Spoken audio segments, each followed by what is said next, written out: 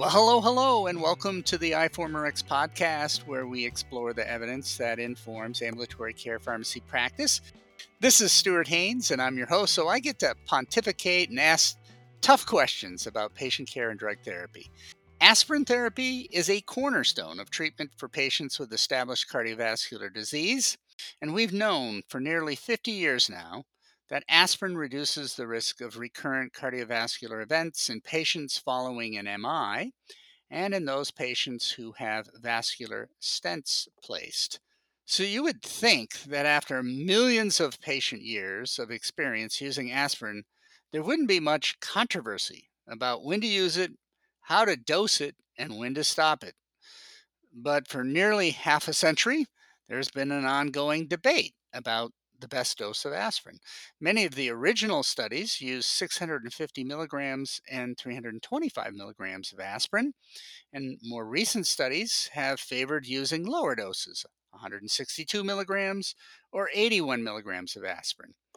We know that lower doses of aspirin are associated with lower bleeding risk, but perhaps that's at the cost of reduced efficacy. And while European guidelines recommend the use of low dose aspirin for the secondary prevention of vascular events, the American College of Cardiology, American Heart Association guidelines actually do not recommend a definitive dose. Hopefully, the recently published adaptable study will give us a clear answer. And here to review and discuss the adaptable study with me today are Dr. Ivy Wogu and Dr. Megan Supple. Dr. Wogu is a PGY2 ambulatory care pharmacy practice resident at Moses Cone Memorial Hospital, and Dr. Supple is a clinical pharmacy specialist for Cone Health Medical Group in their heart care clinic. The Cone Health System is in Greensboro, North Carolina.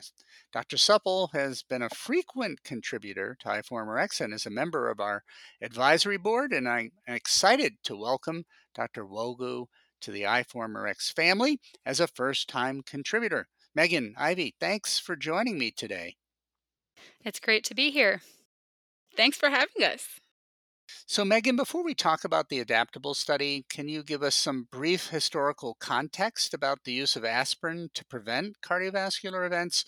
I know that the very first randomized control study to demonstrate the benefits of aspirin following a myocardial infarction was conducted by the Medical Research Council in the UK and was published in the British Medical Journal back in 1974. And they used 5 grains or 325 milligram dose of aspirin in that study.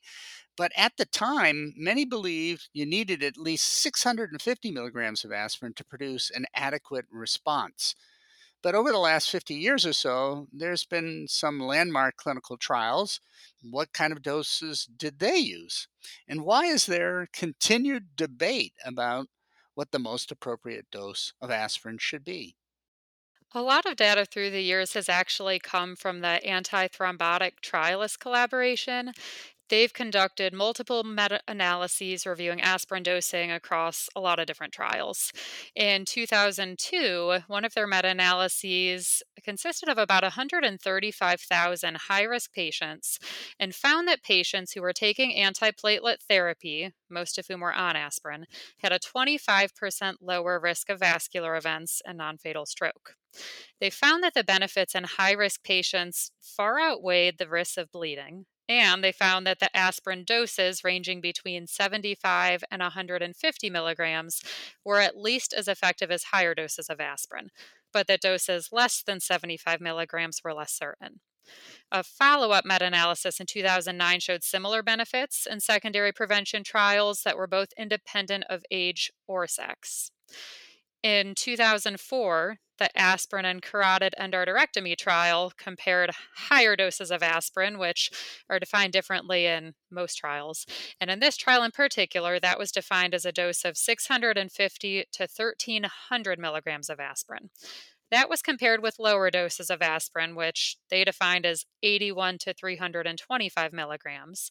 And they found that the composite outcome of MI, stroke, or death within 3 months of carotid endarterectomy was significantly lower among patients taking 81 to 325 milligrams of aspirin a day than in patients on those higher doses. So we do know from trials like this that we don't need to be using 650 milligrams or higher of aspirin, but it's tough since a lot of trials considered a dose range of 81 to 325 milligrams to be a lower dose, that we don't really have as much clarity on picking a specific dose within that range. And initially, larger doses of aspirin were thought to be needed, especially for older first generation stents or for bare metal stents that had higher rates of stent thrombosis. But newer generation drug eluting stents actually now have lower rates of stent thrombosis. So, guidelines now recommend using that lower dose of 81 milligrams of aspirin, specifically for patients who are on dual antiplatelet therapy after they've had an ACS event in particular. And there are studies to back that up. Studies like the CURE trial showed that patients receiving less than 100 milligrams per day of aspirin had the lowest rate of life threatening bleeding, and that doses over 100 milligrams were not associated with any additional benefit, but they did carry a higher bleed risk. So, overall, there's been a lack of direct head to head trials really comparing that 81 to 325 milligram dose of aspirin, with most of our data coming from meta analyses or observational data. So, Ivy, let's talk about the adaptable study. The study is entitled Comparative Effectiveness of Aspirin Dosing in Cardiovascular Disease, and it was published in the New England Journal of Medicine in May 2021.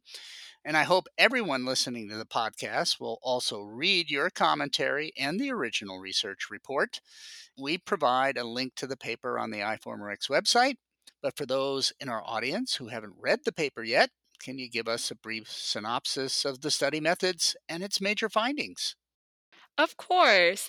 So the adaptable trial was a pragmatic design, randomized open label study that basically looked at the efficacy and safety of aspirin 81 milligrams compared to the higher dose 325 milligrams daily in patients with established ASCVD.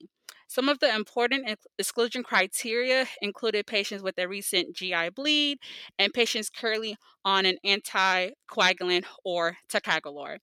The primary efficacy outcome was time to first occurrence of death from any cause, hospitalization from MI, or hospitalization for stroke. And also, the primary safety outcome was hospitalization for major bleeding with an associated blood product transfusion. Further in the trial, at 26 months, there were no significant difference in the primary outcome, with about 7.3% of patients in the 81 milligram group and about 7.5% of patients in the 325 milligram group experiencing the primary event. In addition, hospitalization rates for major bleeding were similar between both groups. So, overall, the trial concluded that there was no significant differences in cardiovascular events or major bleeding between patients assigned to 81 milligram and those assigned to 325 milligrams of daily aspirin. Now, Ivy, there are a few interesting features of this study that I'd like to explore a bit more. First, this is the first study that I'm aware of to use the National Patient Centered Clinical Research Network, or PCORNet. What exactly is PCORNet and who's involved and who funds it? I had the same exact questions when reading the article for the first time as well. PCORNet is a network comprised of clinical data and patient powered research networks that collect data from EMRs, from various hospital systems, and even insurance claims. This data is then converted into a standardized data system that can be used for observational studies and pragmatic randomized clinical trials like the one we're discussing today. This helps streamline enrollment, making it easier to identify a large group of potential participants using low touch recruitment strategies, and also it reduces the cost of trials too.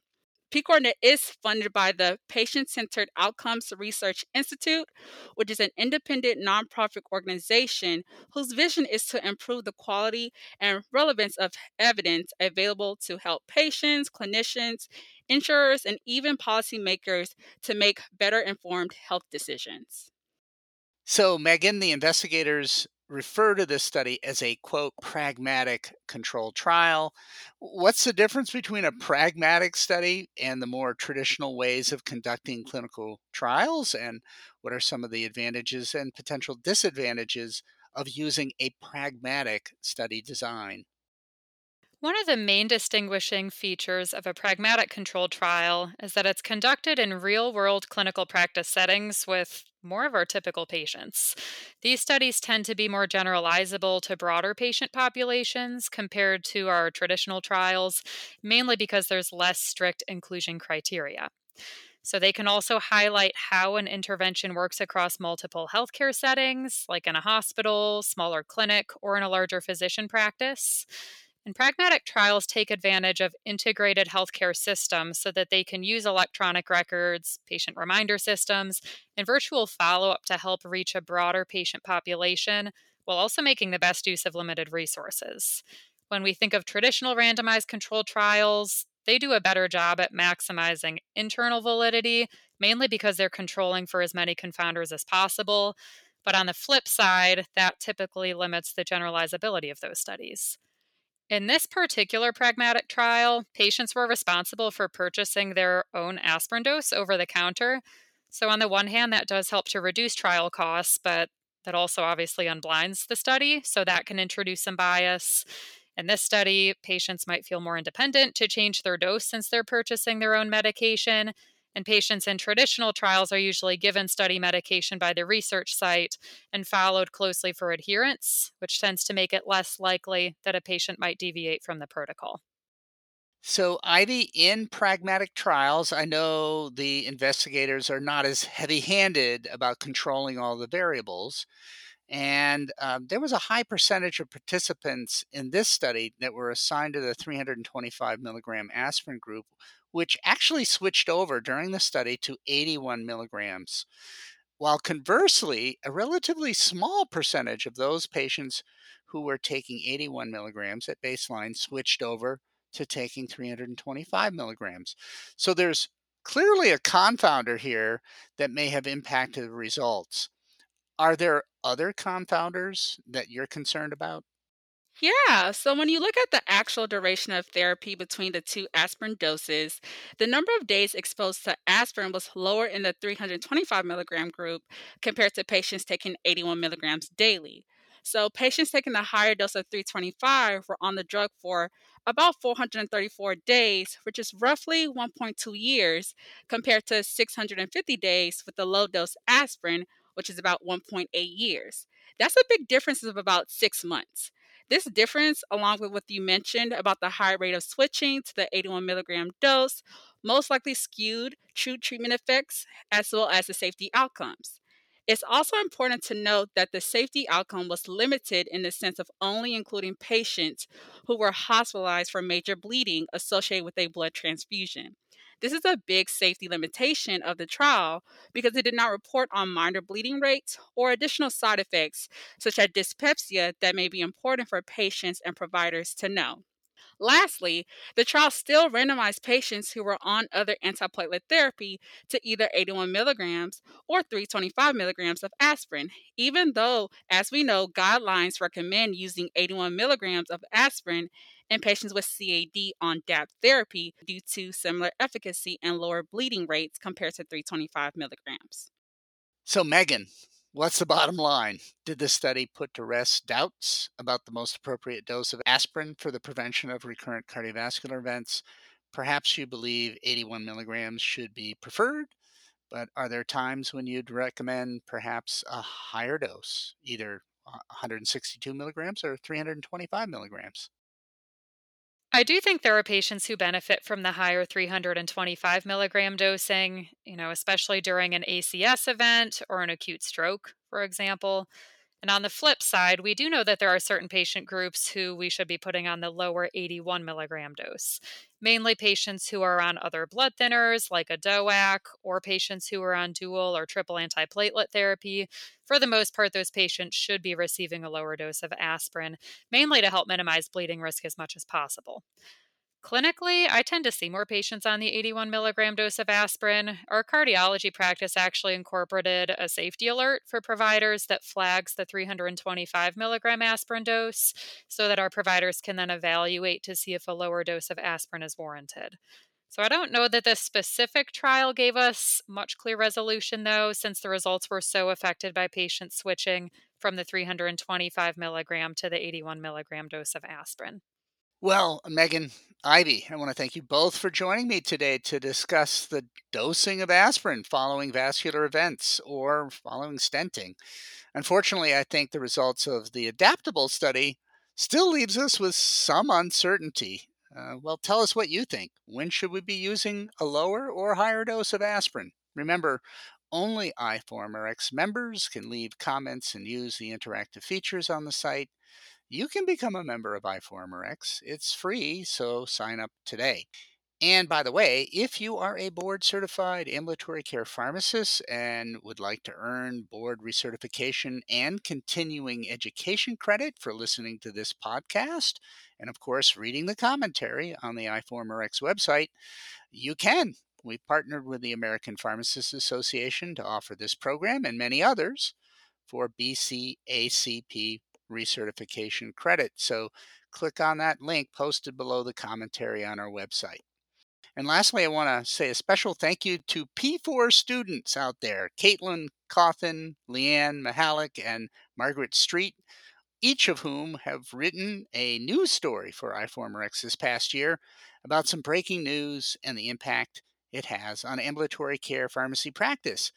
These brief summaries of cutting edge issues that impact our practice, such as short courses of antibiotics and the long haul symptoms that some patients experience after being infected with COVID 19, and whether you should be using a SMART or MART approach to your asthma patients, really help our members understand the state of the art and stay up to date and stay current. So, Caitlin, Leanne, Margaret, thanks for contributing to iForumRx, and I hope it won't be the last time. And if you are a student pharmacist and would like to write a newsletter article for iForumRx, reach out to a faculty member at your school who is a member of iForumRx and then send me a proposal. Until next time, this is Stuart Haynes, editor in chief of iForumRx, signing off.